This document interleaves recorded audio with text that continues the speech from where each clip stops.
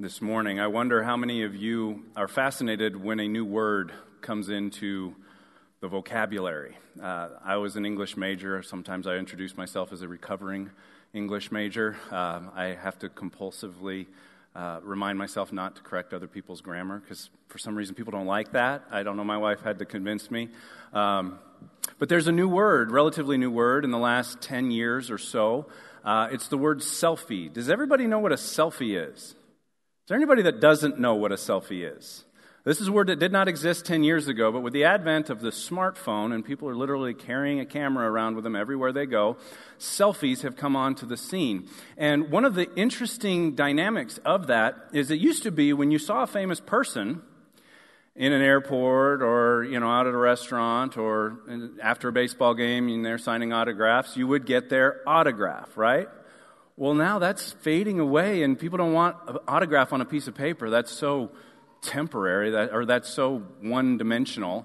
Now they want to take a selfie with the person, the famous person. And case in point, when I was wandering through the Atlanta airport a few years ago, I saw Grant Hill, multi-time All-Star Grant Hill, NBA champion Grant Hill in the Atlanta airport. And I said, "You're Grant Hill." And he said, "Yes, I am."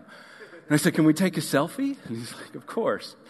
And so we take a selfie, and then I felt really bad because everybody's like, "Who's he taking a selfie?" "Oh, that's Grant Hill." And there was suddenly a line, and I was like, "I'm sorry." And he said, "It's okay. It was only a matter of time." And so fortunately, I got the selfie first. I didn't have to wait in line. I've wanted to create another word and kind of get this mainstream. It's the word ussy. Because technically, if there's somebody else with you, it's not just a selfie, it's an ussy, right? So this is my favorite ussy. This is me and my wife Heather at Virginia Beach, just south of the main beach in Virginia Beach.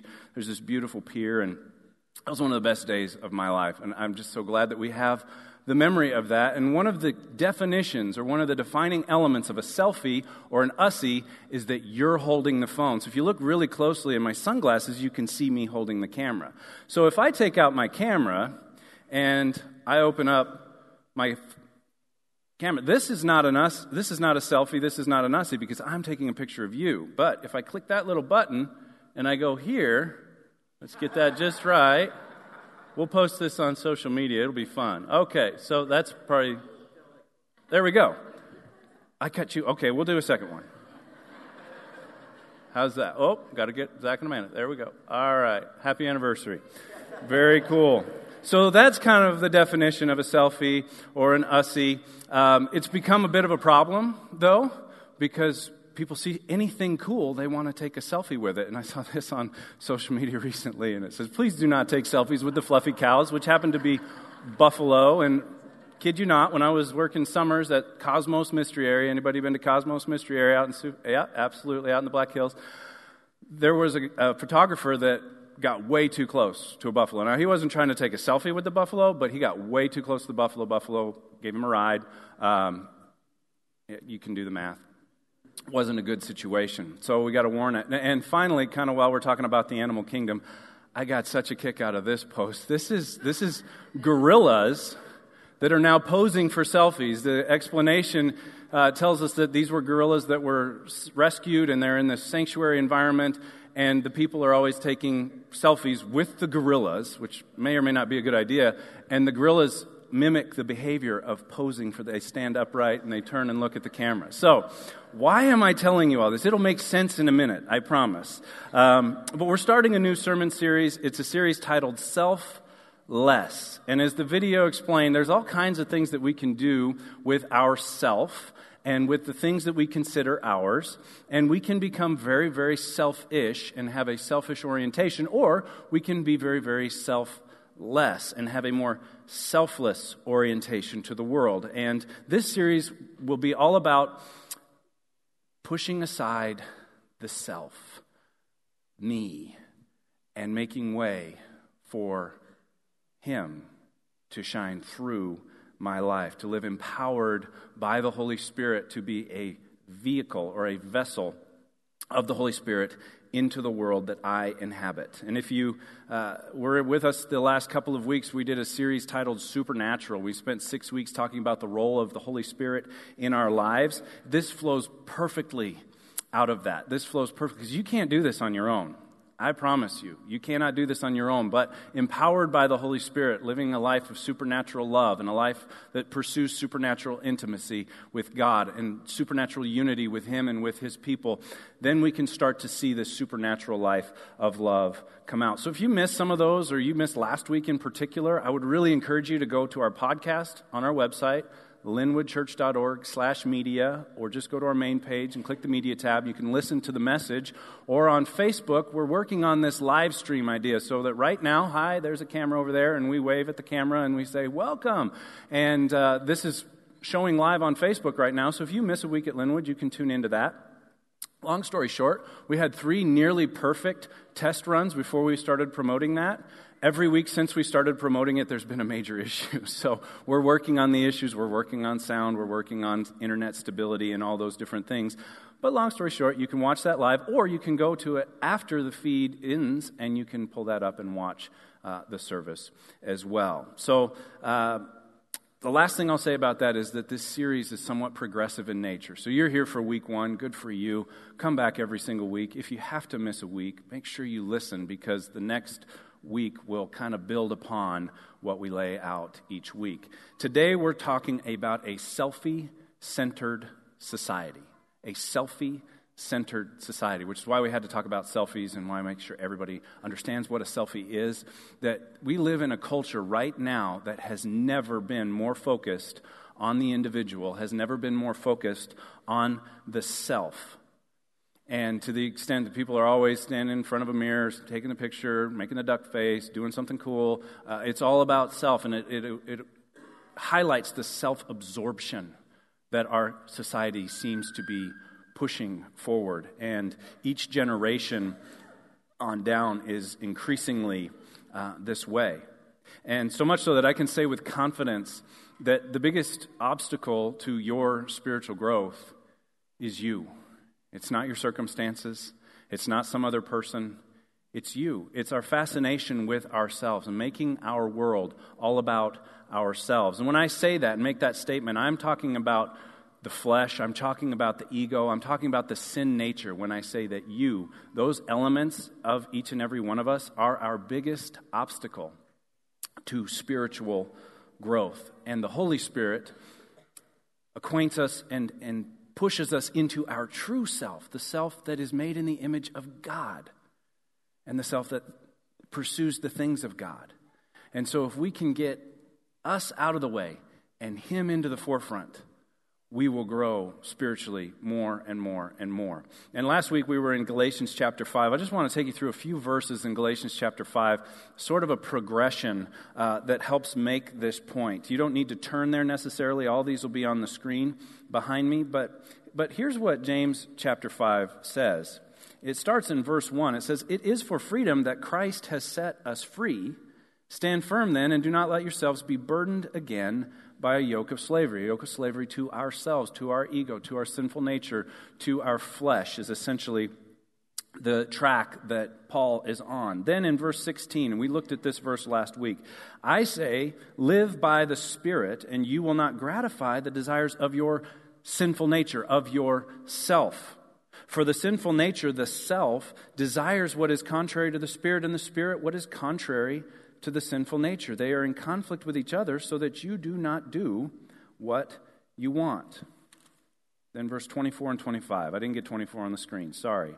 But it says, "Those who belong to Christ Jesus have crucified the sinful nature, the self, have crucified the sinful nature, the self, with its passions and desires. Since we live by the Spirit, let us keep in step with the Spirit." So there's this tension, this war between the Spirit, which wants us to live a supernatural life that is eternal, that is abundant, that is rich and satisfying, and the self, the little me, the ego, the flesh, the sinful nature. They're in conflict with each other. This has to go away. Even John the Baptist, Jesus said, "There's no one born of woman like John the Baptist." He says, "I must decrease, He must increase." There's this tension between the self and the Spirit wants to lead us to life and to peace. The flesh, in and of itself, will lead us to death, to eternal death. And so we're going to start here in Matthew chapter 5. verse 3. If you want to turn there, we're going to spend some time on this verse. It's on page 1501. And it's interesting as I'm outlining this series, and I've had this one in the hopper for about a year, which is good for you because that means I've got all kinds of little things that I've seen over the last year that I've kept in a little file and keep adding to that. And these passages, almost every week, will be starting somewhere in the Sermon on the Mount. And I had to smile when I realized that because this past week I had the opportunity to share with our student ministries, with Linwood Student Ministries, and they're spending the entire year on the Sermon on the Mount in an overarching theme titled The Essential Teachings of Jesus. And I love this. And I just have to applaud Zach for the ministry that he has there. It was such a treat to be a part of it, to see these students like getting out and taking notes and fully engaged in the message. And we were diving into deep subjects and they were just eating it up. And to see the fellowship and the community, I mean, Zach, you're doing a phenomenal job there. And I mean, Wednesday nights in general, since we come back from the summer, Wednesday nights have just exploded. We've had almost 100 children, students on down to nursery in this building on Wednesday nights. And it's been phenomenal to see that growth. It's created one or two really good problems. We're running out of space in our children's area, and more importantly, we're running out of volunteers in our children's area. We've been working to rearrange some classrooms and move some things around, but that children's area, man, if the person in your seat could spend one Wednesday night a month or one Sunday morning a month helping out in children's ministry, it would make a huge difference because we had 36 elementary age kids here on Wednesday night. We had 6 in the nursery. That's 42 kids. We need at least 7 or 8 volunteers. We need some help there. So, little timeout, please. They tell you all the time, don't tell people you need something, cast vision. Well, we've cast the vision. People are coming. Children are coming. We need people to come and serve. One of our core values here is leaving a legacy of faith, that we transmit the faith from one generation to the next. I'm looking at this generation asking, can you help us transmit that to the next generation? They're here. They're hungry. They're leaning in, and we need your help. So, Matthew 5, verse 3. This is a short verse. You've probably heard of the Beatitudes. There's 8 of these statements at the beginning of the Sermon on the Mount. The first one is the one we're looking at today. It says, "Blessed are the poor in spirit, for theirs is the kingdom of God."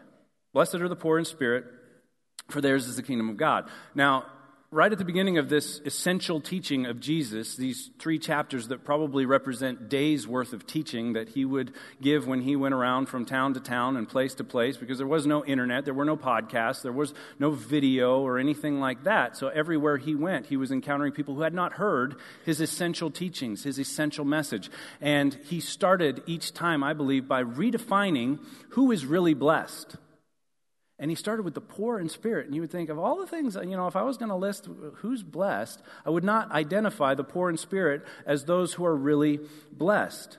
But Jesus is saying, there's something about being poor in spirit that really is a blessing. And that word that he uses that we translate as blessed, it means happy, it means favored, it means enviable, it means fortunate.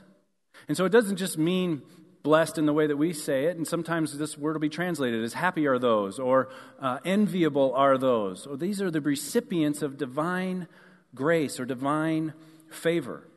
So they're blessed, but who's blessed? He says that the poor in spirit are blessed. And that word that we translate as poor is a word picture, and it means one who is hunched over, one who is bent over, one who is crouching or cowering.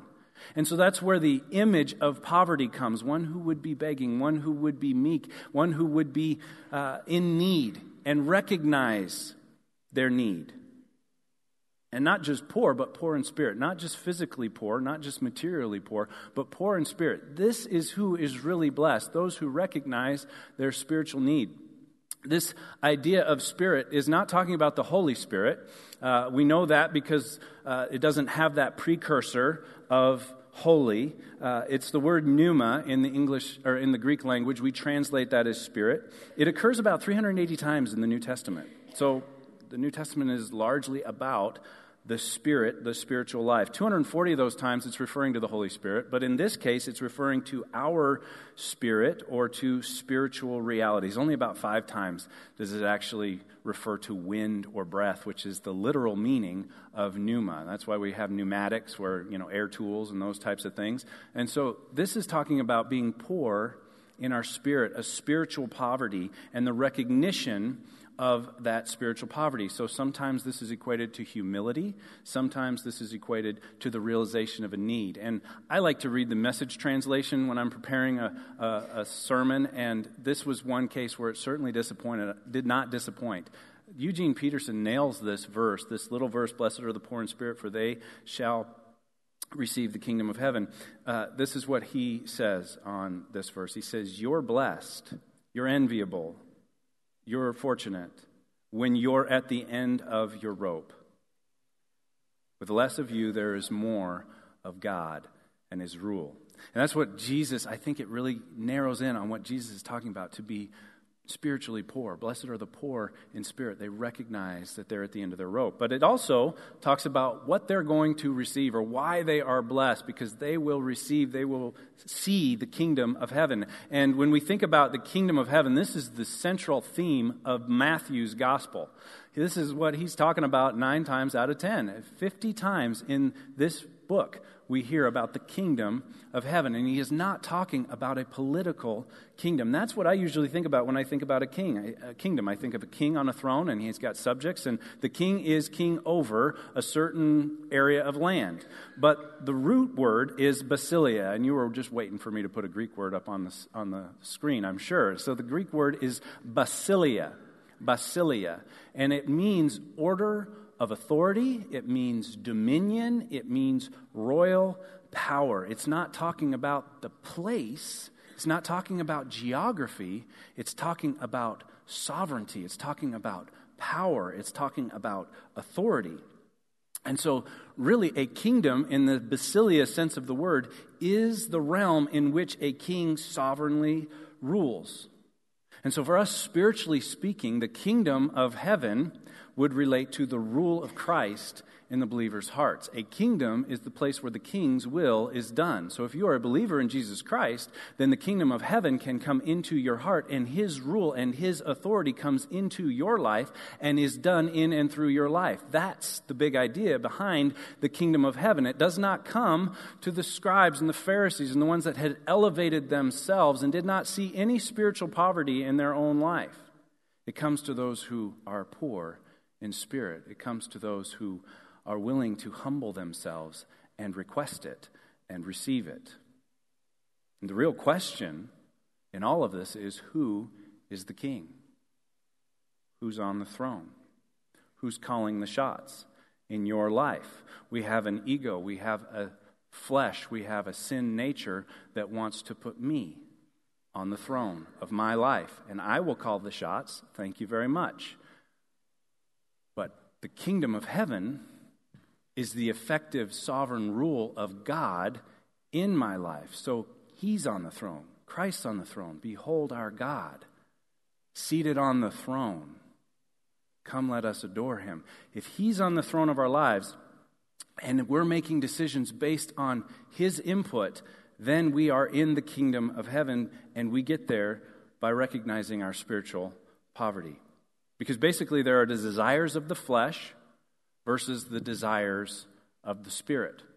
And if you were here during Made to Thrive, I used an image that sort of puts a visual to all of this, that we are created with a spirit, with a soul, and with flesh. We have physical flesh, we have a soul, which is our mind, will, and emotions. It's how we make decisions, it's how we move into the world and decide what we're going to do and how we're going to do it. It's our behavior and our beliefs. And we have a spirit. And on the screen behind me, you can see that the soul gets input from either the flesh or the spirit. And that's a little bit of a problem for the flesh, because the world's all around the flesh. And so the flesh is influenced by the world. It's influenced by the desires and the fleshly appetites. But the Spirit is intersected by God, by His Spirit, comes to take up residence in us. And so our soul can get input and make decisions from either the fleshly appetites or the spiritual appetites. And this is who's on the throne. This is the question that we are asking. And I fleshed that out a lot more in the Made to Thrive series. If you want to go back, it's week 2. You can listen to that again and dig into that a little bit. But that's really the tension that we're talking about. When we're talking about moving from selfish to selfless, we're talking about moving from my flesh calling the shots to God's Spirit calling the shots, because Christ is on the throne of my life. And nowhere is this more clearly dove into in Scripture, in my opinion, than in James chapter 4. So we're going to spend the rest of our time in James chapter 4. I believe James had supernatural insight to this. This is James, the brother of Jesus. He probably knew Jesus better than most people and becomes a leader in the early church and wrote a profound letter to the other churches around the area as they were getting established that is filled with wisdom. It's not like Paul's letters. It's different than Paul's letters. Not that Paul's letters don't have wisdom, but it's these short, pithy statements. It's not building a treatise the way that Paul does. This is more wisdom literature. So this little section that we have here, I believe, is supernatural insight or supernatural wisdom from James. And I'll read the first 6 verses to you of chapter 4. It says, "What causes fights and quarrels among you? Don't they come from your desires that battle within you? You want something but don't get it. You kill and covet, but you cannot have what you want. You quarrel and fight. You do not have because you do not ask God. When you ask, you do not receive because you ask with wrong motives, that you may spend what you get on your pleasures. You adulterous people, don't you know that friendship with the world is hatred toward God? Anyone who chooses to be a friend of the world becomes an enemy of God. Or do you think the Scripture says without reason that the Spirit He caused to live in us envies intensely? But He gives us more grace. And that is why Scripture says God opposes the proud, but gives grace to the humble." Now, what's going on here? Because this is strong language. You're talking about killing. You're talking about, being adulterous people. And I mean, you say, was this a little bit of hyperbole, James? Well, maybe, but I've spent enough time in churches to know that this goes on with people that identify as Christians, that believe that they are living a Spirit-filled life or pursuing the things of God. And so I think we should take a step back here and say, what is the real message here? And the message is getting at this same tension between the ego and the spirit. The ego is all about quarrels. It's all about being opposed to something. So 9 times out of 10, when you're mad about something or you're upset or you've got an issue with something, your ego is involved at some level. Now, maybe it really is a grave injustice, but oftentimes this starts when just my will gets thwarted, and that's how it starts, and that's where it grows to. And so our ego is about quarrels, it's about desire, it's about pleasure, it's about our pride. And I think verse 2 is a really important verse here because it talks about you want something, but you don't get it. You kill and covet, but you don't have what you want. You quarrel and fight. You do not have because you do not ask God. And you're saying, but I did ask God. I asked Him many times for this thing that I didn't get. And that's what's got me so upset. And that's why I'm so frustrated. And that's why I'm angry. And that's why I'm after this thing. And I think James is talking about you didn't ask God what you should want. You didn't ask God, what should I desire? Because if we only desire the things that God wants us to have, I don't think there will be any quarreling. I don't think that there will be any fighting. And you say, okay, fine, you first, Pastor Mark. You do that, and I'll watch. Because this says easy and it does hard, doesn't it, right?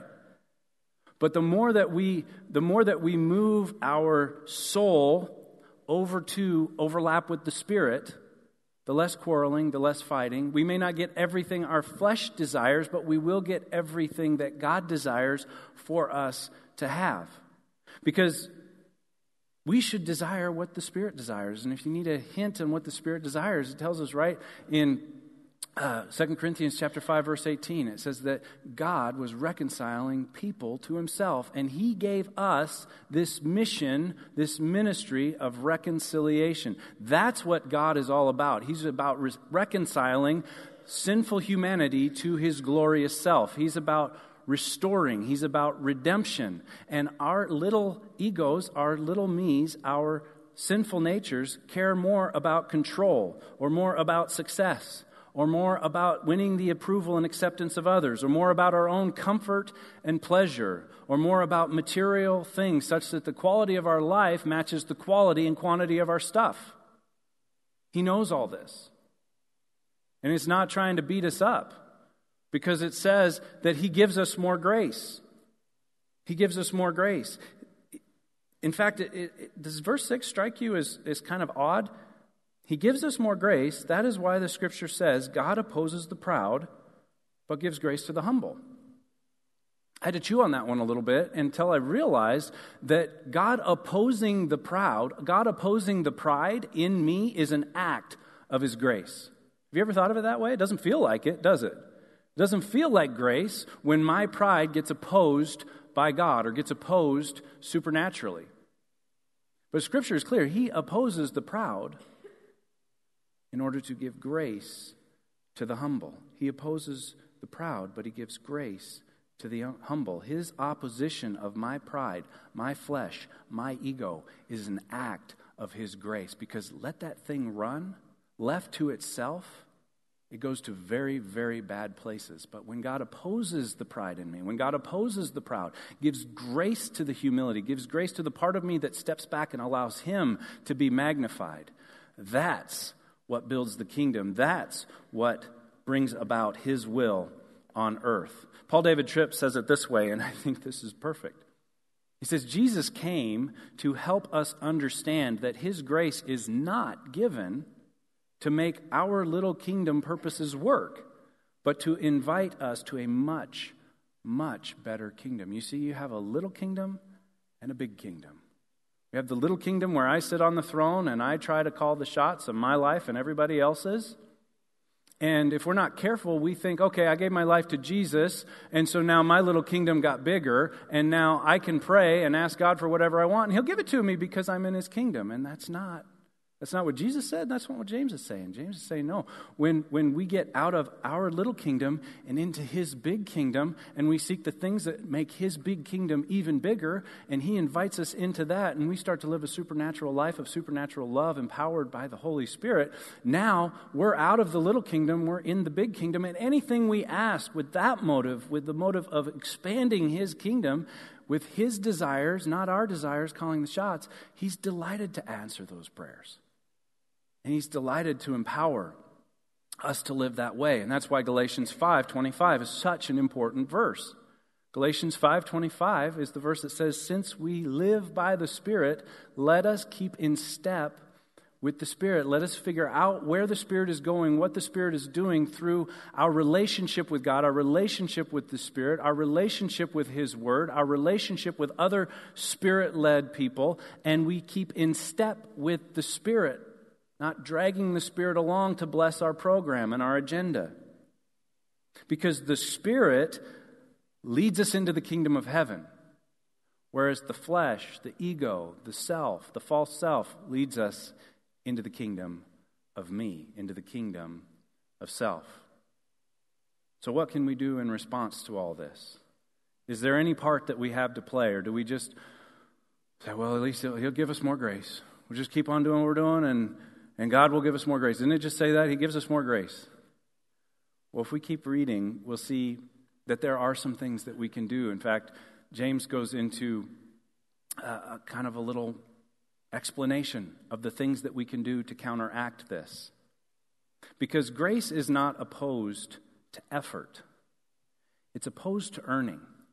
And we're in dangerous, dangerous territory when we start to think, well, I can't do anything because I'll be earning my salvation. I'll be earning this. I'll be earning that. Grace is not opposed to effort. It's just opposed to earning. We can put forth some effort. We can bring some intentionality to the table. We can be focused on building His kingdom, on living by the Spirit, on spending time in His Word, on doing all of these things that bring about His will in our lives. So James 4, verses 7 through 10 kind of highlight this. In fact, on the screen behind me, all of the verbs, all of the action steps that James suggests or commands the early church to be a part of are in red. He says first, submit to God. Submit yourselves, yourself to God. Submit yourselves then to God. Resist the devil, and he will flee to you. He will flee from you. Let's start over. Submit yourselves to God. Resist the devil, and he will flee from you. Come near to God, and he will come near to you. Wash your hands, you sinners, and purify your hearts, you double-minded. We don't like the second half of verse 8. He's not talking about me. He's not talking about us. Let's start back at the beginning of verse 7. I like that one. Submit to God. Put him first. Put him on the throne. Come to him as his subject. Come to him and bow before him. Submit to him. Say, not my will, but your will be done. Submit yourselves to God. Resist the devil. Resist the false self. Resist the sinful nature. Resist the ego. Resist the flesh and the things that it wants. Resist them. Submit to God. Resist the devil. Come near to God, and he will come near to you. We love the first half of verse 8. And we see that on plaques and on pictures, on those types of things. But then in second half of verse 8 and into verse 9, it kind of takes a turn. He said, come near to God, and he'll come near to you. Come near to God daily. Come near to God through his word. Come near to God through prayer. Come near to God through worship music. Come near to God through fellowship with other believers. Come near to God through a discipleship relationship where you're either being discipled by someone or discipling somebody else. Come near to God through service, through serving him. You draw near to him, he will draw near to you. That's a promise.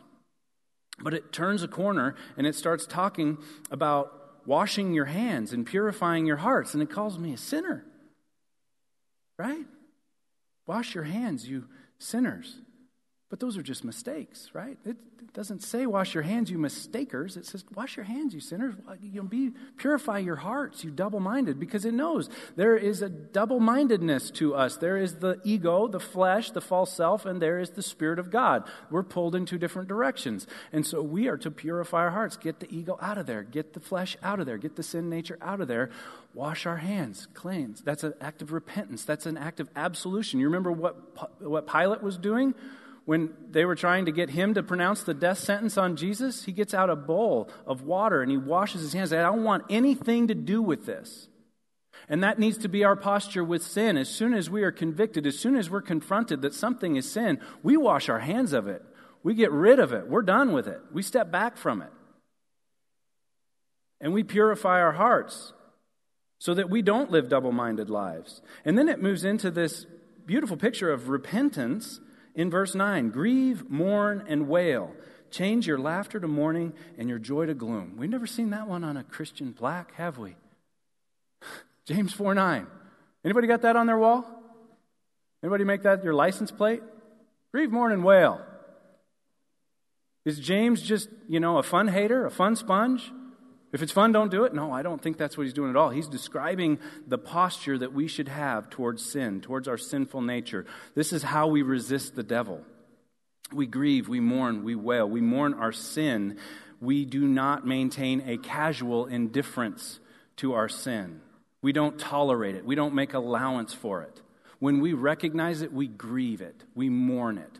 We wail. We cry out to God and ask him to remove it from us and ask him to show us the better way. This is all talking about a path towards holiness. And verse 10, humble yourselves before the Lord, and he will lift you up. I think this is a beautiful word picture. Humble yourself, your ego, your flesh, your sin nature. Humble that before the Lord, and he will bring the real you out. He will bring the you that's made in the image of God. He will bring the you that is becoming more and more like Christ as you follow him, as you live the supernatural life, as you follow after the Spirit. God will lift the real you up through the false you, through the sinful nature, through the ego, which is at war with him. And the real you will come forth, and the kingdom of God will be unleashed into your world through the real you. And you won't think twice about inviting people to church, and you won't think twice about serving, and you won't think twice about spending time in the Word every day and spending time in fellowship. This will be an automatic thing. It will be second nature. You'll be led by the Spirit in that way. Because Jesus said, blessed are the poor in spirit. Blessed are the poor in spirit, for theirs is the kingdom of heaven. Bottom line, you've actually heard it already. I said it earlier on. Bottom line is the biggest obstacle to your spiritual growth is you. It's the little you. It's the flesh. It's the ego. And if you think I'm talking about everybody else, that might be something that's a cause for concern. If you think this is a great message for, and you can name them, and you think, I'm going to share the podcast with them, I'm going to pass this one along to them, then it might be that it's a really good message for you. These are tough messages to preach. These are tough messages to prepare. But they're important messages. And these are in Scripture for a reason. In fact, a young boy asked his grandpa one day, he said, why do I do the things that I don't want to do? And why when Mom tells me to do something and I really want to do it, I don't do it? And Grandpa puts him up on his lap and he says, well, it's like this. There's two dogs living inside you. There's a good dog and a bad dog. And those dogs are going to be fighting for the rest of your life. The kid thinks about it for a second. He says, yeah, that makes sense. So which dog wins the most? Grandpa says, the one you feed the most will win the most. Is the good dog getting stronger? Or is the bad dog getting stronger? Because the number one enemy is our sinful nature. It's our flesh. It's our false self. Are we feeding that or are we starving it to death? Are we listening to it? Are we indulging it? Are we allowing it? Are we excusing it? Or are we resisting it? Are we ignoring it? Are we prosecuting it? And feeding the good dog on a regular basis. Feeding it, making it stronger, giving it every opportunity. Draw near to God. Humble yourself. Keep in step with the Spirit and allow the Spirit to lead you into that supernatural life. Will you pray with me? Heavenly Father, we are so thankful for your word, even when it's challenging, even when it's convicting. Even when we don't want it to be for us. We want it to be for someone else. Help us. Help us to get out of your way. Help us to seek the things of God over the things of ourself. Help us to live selfless lives, that we would decrease so that you can increase.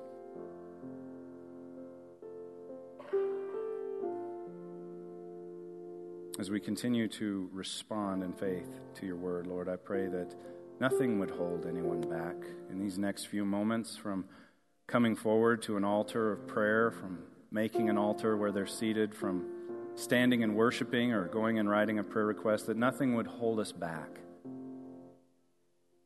Nothing would prevent us from responding as you would have us respond. We love you, Lord. We thank you, Lord. It's in Jesus' name we pray. Amen.